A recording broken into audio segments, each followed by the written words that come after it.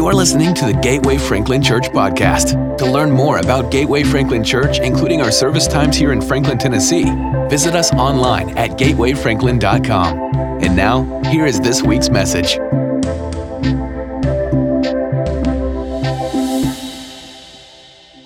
I know other people have wished you happy Mother's Day, but I haven't. So happy Mother's Day. Mother's Day carries a mixture of emotions for folks.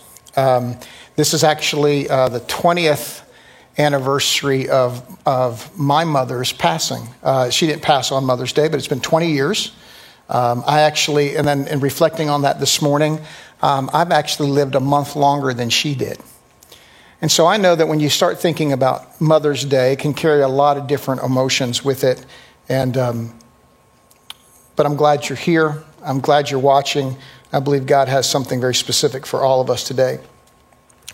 In light of, I don't do this very often, but in light of Roe Wade and what's going on there, I wanted to open with a few things to help us with some understanding. And I know that you're people more versed in these areas here than me, but I felt it was important for me to talk about them. So the first understanding I want to bring up is a constitutional understanding, because that was my minor, constitutional law.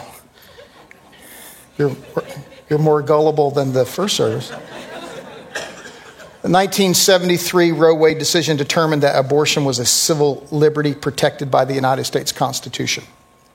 Many legal scholars felt the decision was built on shaky legal grounds, and some today as well. If it is indeed overturned, it means abortion is no longer a personal liberty guaranteed by our Constitution.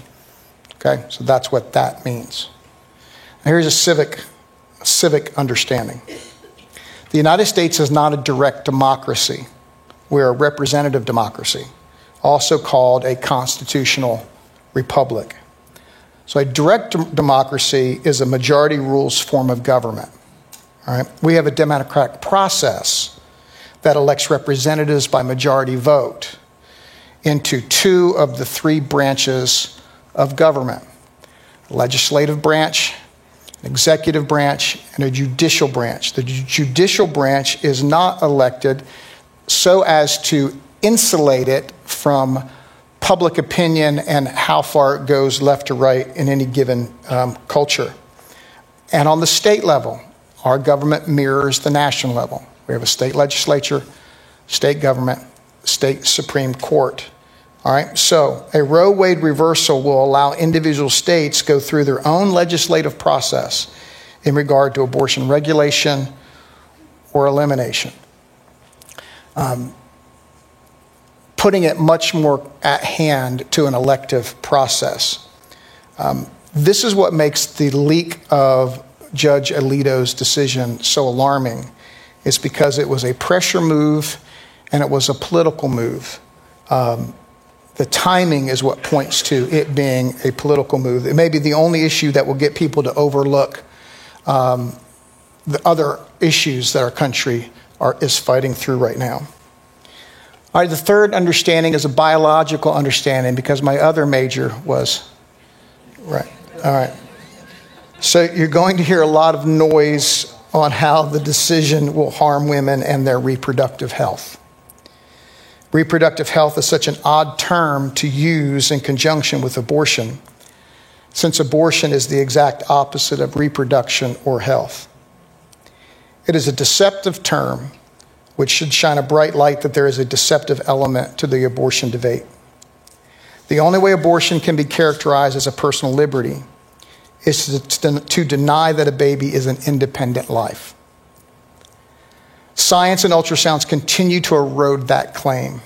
Overwhelming medical evidence has the heartbeat of a child as early as 6 weeks, maybe a little earlier, and the ability to hear outside of the mother's womb at 14 weeks.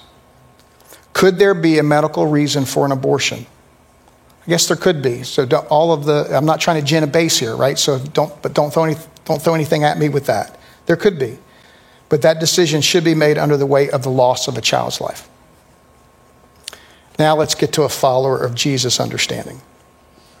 Don't get baited into a religious argument. More people oppose religion than oppose the results of a 3D ultrasound. Faith and science are not mutually exclusive. We can use them both in this discussion. False narratives cannot thrive in truth circles. Second, don't accept the premise of the argument that pro-life is anti-women. God is pro all of his creation, women, men, and children, holding none above the other. This is not a battle of personal freedoms. In my words, it's a battle of personal responsibility. And the last, balance your passion for the issue with compassion for people. Passion is a good thing, but without compassion, it just runs over people. And that's what's happening in all of these arguments. It's passionate people. It's fine. Have passion. But run over unless it's weighed with compassion. There are no doubt in a room this size, watching online, that there are men and women that have been impacted by abortion in the room. To that, I want to say, God does not want you to live in that pain and shame of that moment. He is available, and he knows and sees and understands, and that's really a heart of lot of the message today. It's not going to be on this political issue. In church, I just want you to understand that we should continue our efforts to come alongside families, men and women, facing this hard challenge, and to come alongside children that have been deemed unwanted. I mean, when Pastor Bruno talked about this event that we're doing to honor foster families and foster children, it kind of sounds like that we have a lot of foster families here, and we have some. But Pastor Javi has gone into, with Murray County and Williamson County, into the Department of Human Service, Child Health Services, and has said this is what we're doing for foster families. And there's over 70 right now that are coming that's going to participate in trying to love on them for some time. So let me encourage you, especially if you're passionate about this issue, let's be passionate about coming alongside families and kids that are trying to do something in addition to just saying that we're not for abortion. So I know that's unique. I don't usually speak into those things, but I wanted to speak into this today so that we just don't go off without good enough understanding. And I know that might be cursory for a lot of you, no doubt, but it helped me even working through it. So those 4 different types of understandings. But today's Mother's Day. Today's Mother's Day, and today our unforgettable encounter is going to include a mother and her son. All right, but as a way of recap, when I talked about Jesus being the most unforgettable person ever, and I farmed out 3 characteristics of unforgettable people, here's what they were and are through this series. Number 1 is that he sees you, not past you. He sees you, not past you. He leaves a mark, not just an impression, and that he is a catalyst for transformation. He is a catalyst for transformation. Jesus changes everything and everyone he touches. And our text today is short. There's a lot packed into just 6 verses. Here they are. Luke records this encounter in Luke 7:11-17. It says, soon afterward, Jesus went to a town called Nain, and his disciples and a large crowd went along with him. As he approached the town gate, a dead person was being carried out, the only son of his mother, and she was a widow. And a large crowd from the town was with her. And when the Lord saw her, look at someone and said, he sees you. See, when he saw her, his heart went out to her, and he said, don't cry. Then he went up and touched the bier they were carrying him on, and the bearer stood still. He said, young man, I say to you, get up. The dead man sat up and began to talk, and Jesus gave him back to his mother.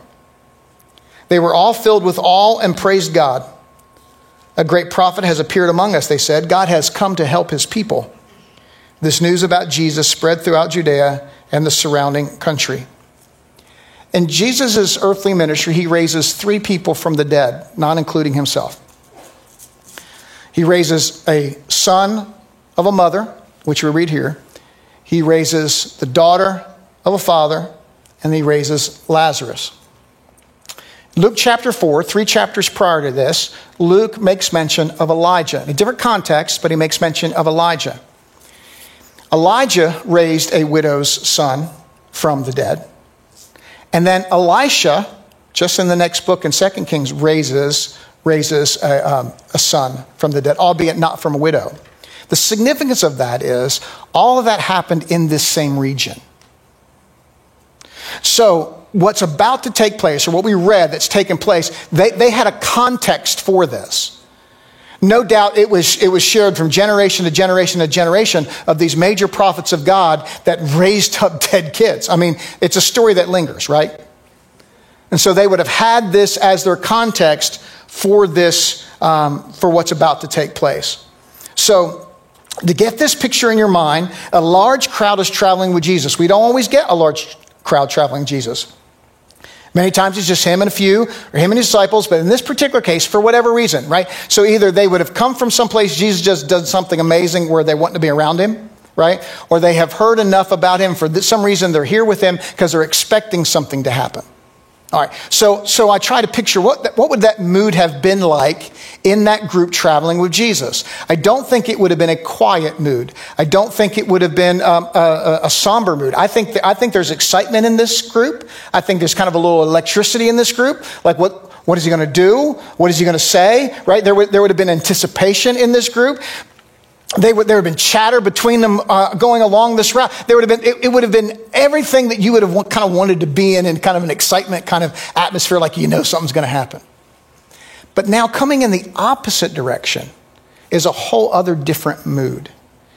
Here is a funeral procession of a widow. We learned this after the fact. There would have been nothing that would have told everybody all of what was going on, other than we saw a mom weeping bitterly because her son has died.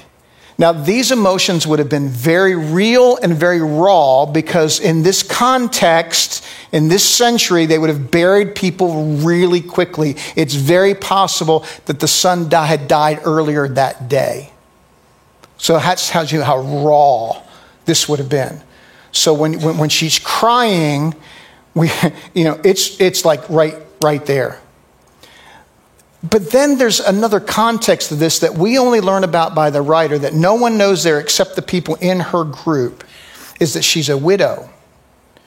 Which means she has walked this road of deep loss before. And then now she's doing this with her son. Now, beyond that own grief of losing a husband and now a son, is she's carrying somewhere in the back of her mind, well, what's going to happen to me? Right? Anytime there's change, it's impossible, it seems, to forget this one basic instinct we all have. Anytime change happens, what does this mean to me? How is this going to impact me? And so in that culture, without a husband, without a child, she couldn't own property. She wasn't going to be able to transact business. And so orphans and widows, it's why in the New Testament it says that the religion that is pure and blameless is the one that takes care of widows and orphans. It's because here was the most vulnerable, unprotected group of people. And so you can imagine, she can't bury her son without reliving the grief of burying her husband. And then she can't bury her son without this grief of, I'm alone. There's nothing here for me. And these two groups collide, in essence, at the city gate of Nain. Now, out of respect, I would imagine that the people, as soon as they had seen this one procession coming towards them, they started quieting down. And I would assume then they would have started moving to the side. Now, the funeral home in my little town was across the street from my dad's gas station. And Dick Tillman, the funeral director, also sold Chevys at the local Chevy dealership. Only our barber was the mayor. I mean, only in small towns, right? Only in small towns does this happen. But I was witness to a lot of funerals going up working at Pop Station. And I knew it was funeral day. I was a low man on the totem pole at work at like 16, 15, 14, that I washed the funeral cars. Because Dick brought over the cars to be washed before the thing, and I washed them. And I guess I would have seen years of just how the procession works and other cars behind them. But it wasn't until I moved in the South was I driving somewhere and a funeral procession was coming the other direction and cars started pulling off. Like, what are they doing? Get out of my way. I'm going to wreck here. And it took me a while to realize that, and maybe it doesn't in the Northeast. I just didn't drive much in the Northeast. I drove most in the Southeast. That here's was this honoring, like, I don't know who this is. I don't know who passed. I don't know anything about the family. But in this moment, we're going to respect the fact that someone's coming by. I mean, this would have been what was happening in this moment.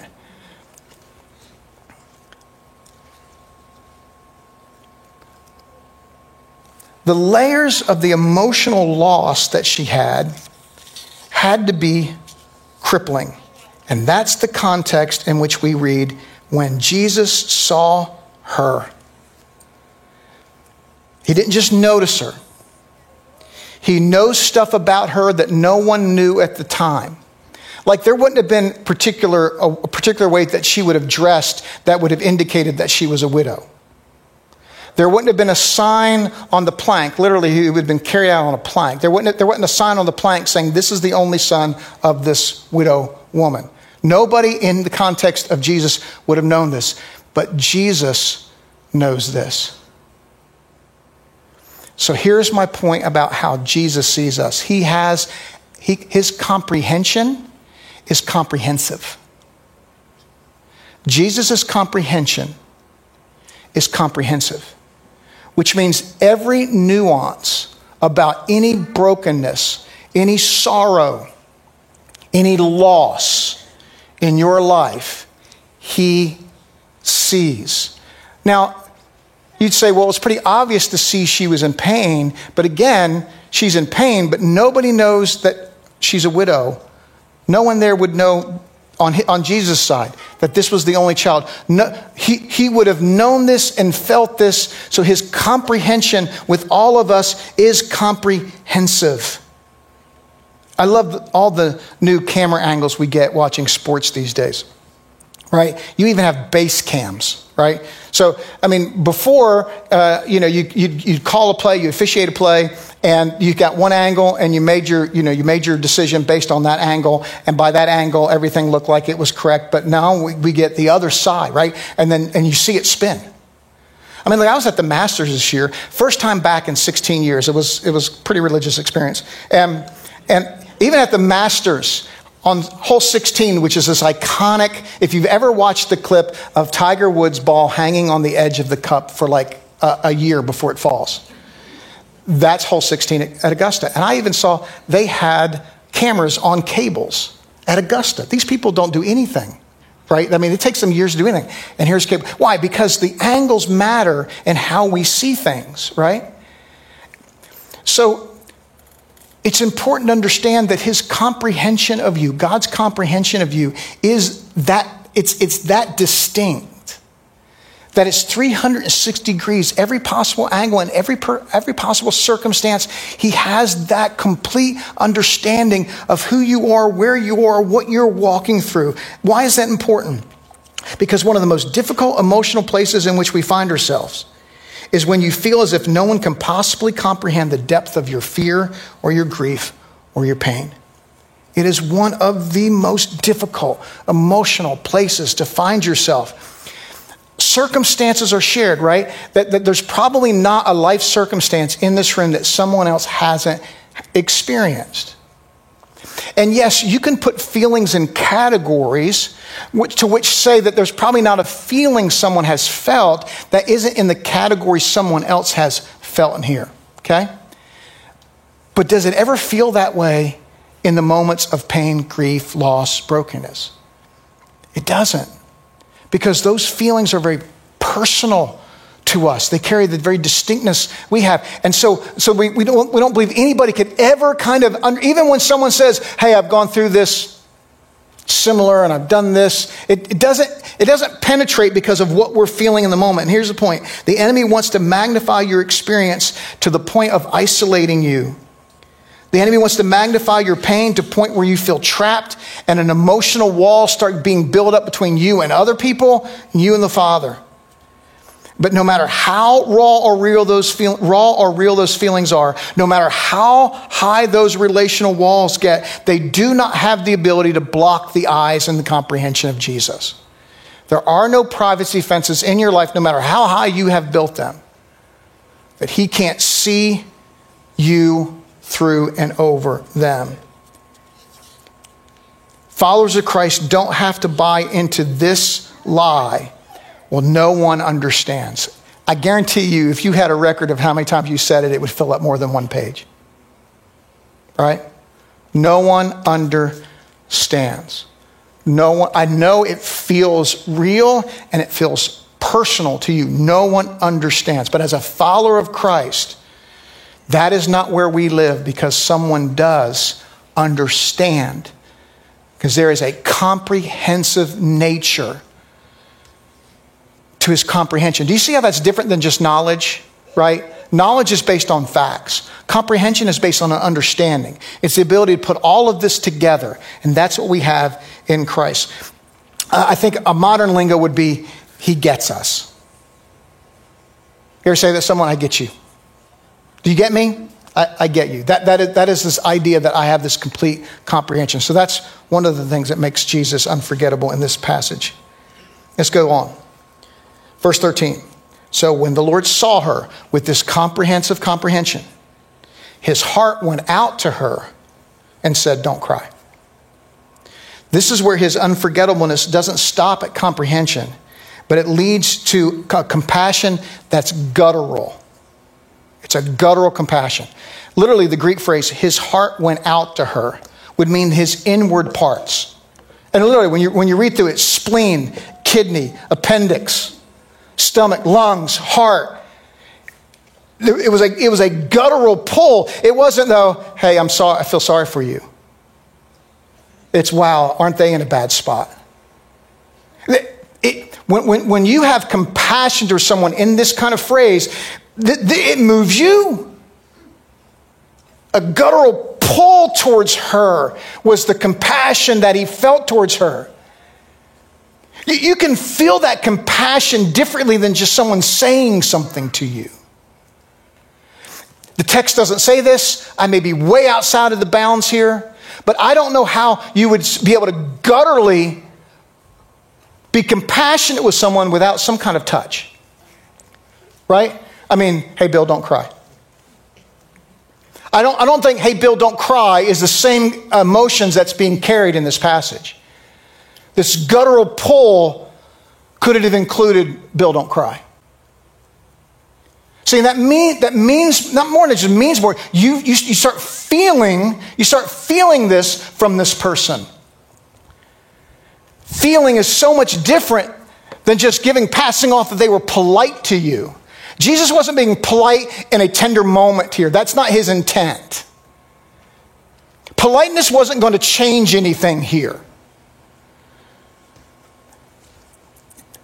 I know there's nothing random. I tell you, there's nothing random with Christ. So I don't know if he's walking in that thing, preparing himself for what's about to take place. I mean, I think cognitively, maybe there's a knowledge here, but he's still fully human. I mean, I think this is a natural reaction of Christ coming up upon a situation, and he's moved with that for her. I know I use this phrase a lot, double ring, but I think don't cry carries a double ring here.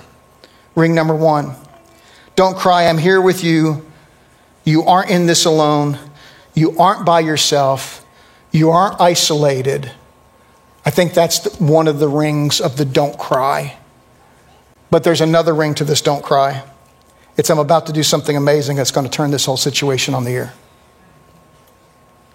We need a God who is equal feeler and fixer. and God is equal feeler and fixer. Now, by nature, I'm a fixer. Just by nature. 16 years of being your pastor, even though you haven't been here 16 years, has turned me into a little bit more of a feeler. But, when you just get me when I'm not thinking, I'm a fixer. 9 years as a missions pastor before coming to plant here, that was my role. I was a fixer. It was, if there's an issue, there's a problem, there's a need, find it, fix it, make it happen. I remember we brought all the missionaries home every year and, did a big fundraiser and all that kind of stuff and had them meet people. But they always did one-on-ones with me in my office. And the purpose of the one-on-ones was to go over their plan for the next year, see their how they were going to be organized, see what their goals were, and see where the financing was most needed. But I had a rookie in, and I believe her name was Heather. I believe she was in Cambodia. I'm not real sure if that's who it was. But she came in and I said, well, so what I know you've just been there, less than a year. What do you think you need? And she was like, man, my computer. I really need. My computer is just old, personal, it's dying. And I went, okay, hold on. Got to the phone, hit a button, and I called our IT department. I said, Ed, we have any good laptops laying around down there? If we don't, can you get one and get it configured to meet whatever Heather needs? Can you do that for me? All right, I'm almost send her down right after she's done with me, okay? All right, bye. Hang up. All right, got the computer. What's next? And she went, is this Disney World? Right, that was her response. And then she went through a few other things, and I fixed it. So we have the ability to fix, and that becomes this double ring. He feels, there is this feeling component. Because look, if someone just feels for you and they can't fix anything, let's cut this conversation a little short, shall we? Thank you for feeling that with me. But listen, same thing. If someone's just a fixer, not a feeler, then you always feel like that you're imposing. Gosh, you're going, I know the last time we got together, I needed. Right? And so eventually what happens is you just don't go ask anybody to fix anything because you don't want the only time to come up when you need something fixed. And yet Christ becomes our feeler. He feels for us, but he also has the ability to fix. Listen to Hebrews. This is how the writer of Hebrews puts it. Therefore, since we have a great high priest who has ascended into heaven, Jesus, the Son of God, let us hold firmly to the faith we profess. For we do not have a high priest who is unable to empathize with our weaknesses, but we have one that has been tempted in every way, just as we are, yet he did not sin. He did not fail. He did not falter. He was enough. Let us then approach God's throne of grace with confidence, so that we may receive mercy and find grace and help in our time of need. This passage tells us he's a feeler and a fixer. His position is in heaven. He's in a position of authority. He is our high priest. This is his designation. So a high priest is a go-between. And yet he has a comprehensive comprehension of where we are. He has a guttural compassion towards us. And that's what gives us the confidence to be able to go to him in our time of need. But that's not all he does. He comprehends, compassion. But the next section, he adds his life-giving touch. Verse 14. Then he went up and touched the bier they were carrying him on, and the bearers stood still. And he said, young man, I say to you, get up. The dead man sat up and began to talk, and Jesus gave him back to his mother. The ultimate uncleanliness in the Jewish culture would have been touching a dead body or something a dead body would have touched. And once again, what we find with Christ is he's completely unconcerned about what makes any of us unclean. Because when he touches us, his cleanliness wins out. He is, and I'm telling you, I've lived it, but I've had encounters with so many people that feel like that what they've done, did, or doing somehow disqualifies them from the ability to be touched by God. That somehow we could live this way, but somehow you kind of get in some solemn moment and your world stops spinning and you start thinking about how unworthy you are because of some brokenness in your life. And what's amazing to me about our psyche is it doesn't even have to be our fault. And we can still feel that kind of brokenness and shame. And that for so many people, might keep them outside of the touch and grasp of God. At least they think so. But in the physical case here, we get a spiritual case study. That there is no uncleanliness that he will not reach out and touch. And there isn't any uncleanliness that he can't make clean. So that means there is no brokenness that he can't make whole. It was a couple weeks ago, and I'm trying to think exactly what I asked. It was something, a story. Send me a story of Jesus seeing you. And one person sent me the story, and it came with a picture.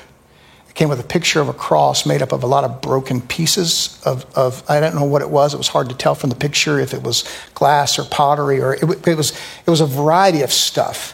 That there was no doubt that this was a cross made of broken random stuff. And the person shared with me that someone brought that to them on a day when they had felt the most broken. And they knew in that moment that God saw them. It was a moving story. This woman taking her son out the gate this day, there's nowhere on her radar screen that her son was going to be given back to her. Nowhere on the radar screen. It very well can nowhere on your radar screen today that you've walked into church or that you've turned it online that God is going to resurrect something in your life. Now look, I know that there's stuff in our life that needs to die, right? Unless some things die, other things can't live. But that's for another day. Today, the whole day has been about just resurrecting something or someone that you feel dead in your life, or something that has died in your life and you have already written it off as dead or dying. The message today is God's touch and his word redeems. He resurrects, he renews, he revives. Whatever he touches responds to his touch. Whoever he speaks to responds to his voice. It's just not possible for that not to happen. I've spoken to a lot of people in my day that would quantify my relationship with Christ as a crutch. That it's something for weak people. And so I've just learned now at my age, I went, and thank God for it. Obviously you're stronger than me, I guess. Or maybe I've been hit by one more truck than you've been hit by. But I'm sure glad it's here. But listen, raising our hope in Christ isn't a mind over matter exercise. Christianity at its heart is not somehow believing a nicer story, or somehow that we talk ourselves into our own good mood. Raising our hope as a follower of Christ is resting our hope with Christ and bringing our hope along with the position he already is in. Now that's a strange statement to make, but let me read this passage out of Ephesians and I'll try to qualify it. But because of his great love for us, God, who is rich in mercy, made us alive with Christ, even when we were dead in transgressions. It is by grace you have been saved. And God raised us up in Christ and seated us with him in the heavenly realms in Christ Jesus, in order that in the coming ages he might show the incomparable riches of his grace expressed in his kindness to us in Christ Jesus. For it is by grace you have been saved through faith, and this is not from yourselves. It is the gift of God, not by works, so that no one can boast. For we are God's handiwork, created in Christ Jesus to do good works, which God prepared in advance for us to do. Most of the time we live on the back half of that segment. I want to live over here. And God raised us up with Christ and seated us with him in the heavenly realms in Christ Jesus. Now look, I know this passage in its overall context is pointing to our eternity in Christ. But it also doesn't miss our present existence now. All right. So when we put our hope in Christ, we're not putting our hope in someone that's parallel to us. And we're not putting our hope in someone that's below us. All right. So when Christ was raised from the dead, it says then he is at the right hand of the Father. So he is in heaven, a place of authority, and he is in a position of authority. Okay. Now this passage says with salvation that we are raised with him in Christ. Now, it also says, it's interesting, it says he seated. When a battle was happening, the king stood. When the battle was over, the king sat. So when he is raised into the heavenly places and he sits down, it's over. He's won that. And this passage says that we are seated with him. We are seated with him in the heavenly place. Pastor, you saying that all the hardship goes away? No. Just the matter, is this going to be a win or a loss goes away? The clock ticking, the puck drops, there's still a fight that's going to happen, but the end of it has been determined. So where our hope then should rest is not in what's going on in the moment, because those moments ebb and flow and change with a phone call. Our hope is not in an outcome. So as if something doesn't turn out the way we think it should turn out, then my hope is dashed. My hope is always in a person. And always in what the person has already accomplished on the cross for us. Because this is where he feels and fixes, guys.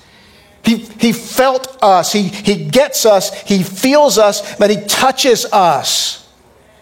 He is not a distant, aloof, hanging around in some mist cloud philosophy or ideology. Here is a person of Christ, in Christ, that sees, touches, feels, fixes. So no matter what our personal experiences in the moment of today, no matter how isolated you feel in the moment today, no matter how there's no comprehension of how anything changes today, you've walked into a place where he is today with a passage that is all about resurrecting dead things. And this isn't just an exercise in religiosity.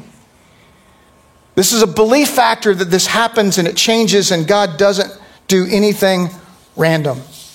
Come on up, team. Years ago, I taught you that dead things don't stay dead long around Jesus. And I also said that nothing is ever over until he says it's over.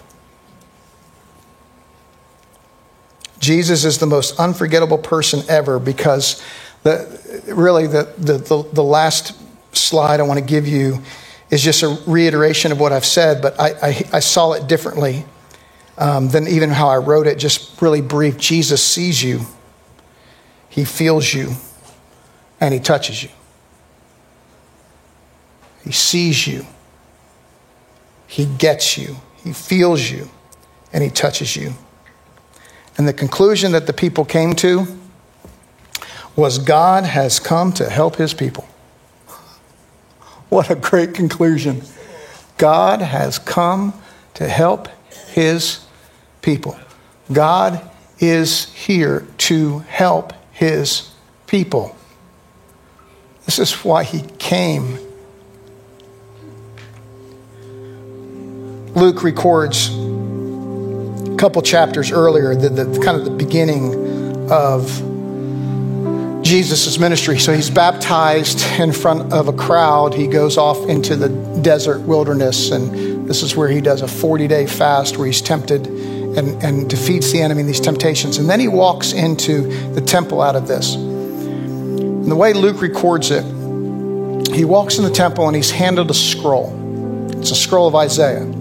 Isaiah is a long book. I think only Jeremiah is longer for words than Isaiah. 66 different chapters. Now, but in that setting, there were no chapter and verse designation that we have in our Bible. That's an editorial ad to help us navigate and find. So there's no telling how large the scroll. I mean, unless it was in two parts, like Isaiah 1 and Isaiah 2. You know that he's handed a very large scroll, and in this scroll, he goes to the 61st, what we would recognize as the 61st chapter of that. And And here's what he reads, or here's how Luke records it. The Spirit of the Lord is on me because he's anointed me to proclaim good news to the poor.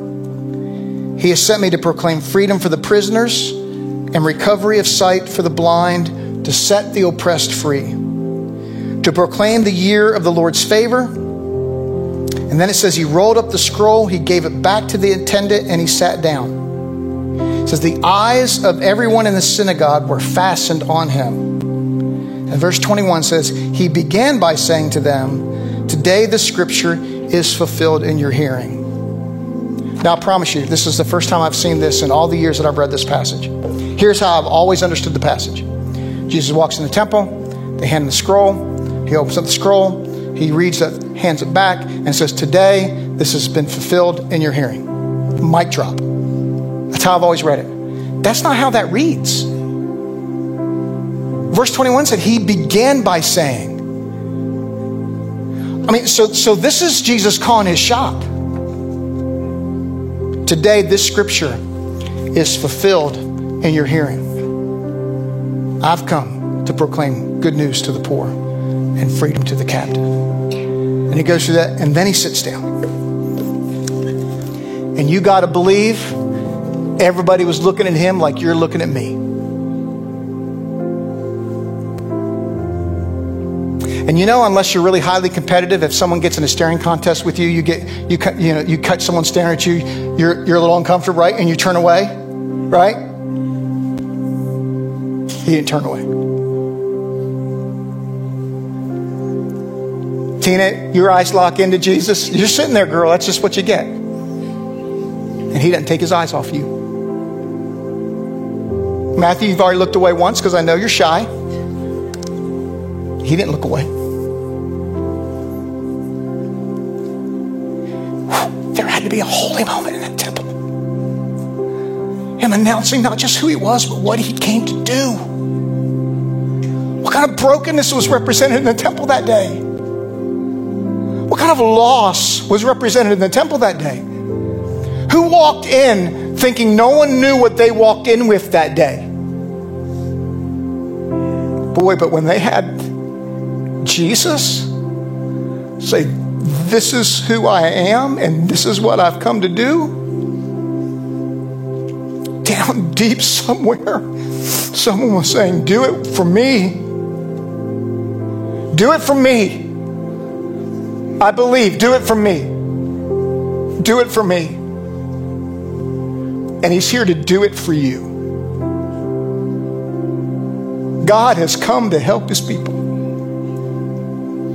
He feels, he has a distinct understanding. And there isn't any part of your life that he will not touch. There isn't anything or any person in your life he can't resurrect. That's the moment we're in right now. That's the moment we're in right now. Will you lock your eyes on him? Will you lock your eyes on him?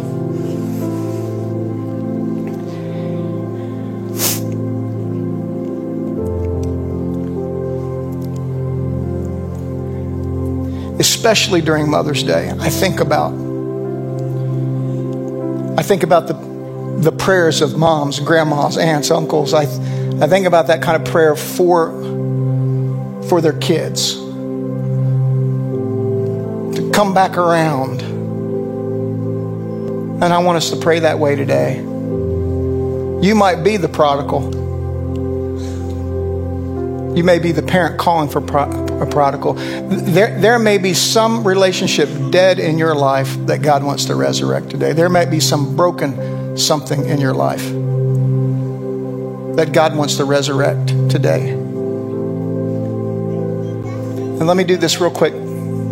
If you were once a prodigal and now you're home, I want you to raise your hand. You were once a prodigal. I want you to see him here, but because first service was crazy how many hands were up. All right? Now put your hand down. You are praying for a prodigal. Raise your hand. So the raised hands at first is what gives you hope for your raised hands now. And whatever lies you've heard in your head that they're too far, there's just been too much. It's not true. It's not true. And whether it starts today or continues today or ends today, we're going to pray for that to happen. And so here in a very comprehensive way, if there's someone or something dead in your life or broken and you want it resurrected, I want you to stand up. Something dead or someone dead in your life and you need him, her, it resurrected in your life today. There you go. So here's where I say that we come together to lend faith and borrow faith. So those of you that aren't standing around the people standing, when we go to sing this song, if they'll let you, touch them. Put your hand on their shoulder and pray life, the life of Christ into this situation. You don't have to have the comprehension. They don't need to give you the 911, the 4, that's wrong one, but that's probably why you're standing. But the 411, right, on all the stuff that's going on, because God has the comprehensive knowledge. We're called to rally around one another in prayer, and that's what we're going to do now. So, Father, you have intimate knowledge of everyone in the room. You have intimate knowledge of those watching online. You have intimate knowledge of the people who would turn this on a month from now. And you want to resurrect something in their life. You want to resurrect them. And in our moment now, Lord, I pray that you would do that through the prayers and the belief of your saints, praying prayers of faith in the name of Jesus. Amen. We hope you were encouraged and challenged by today's message. Again, to learn more about Gateway Franklin Church, find us online at gatewayfranklin.com. Thanks for joining us today.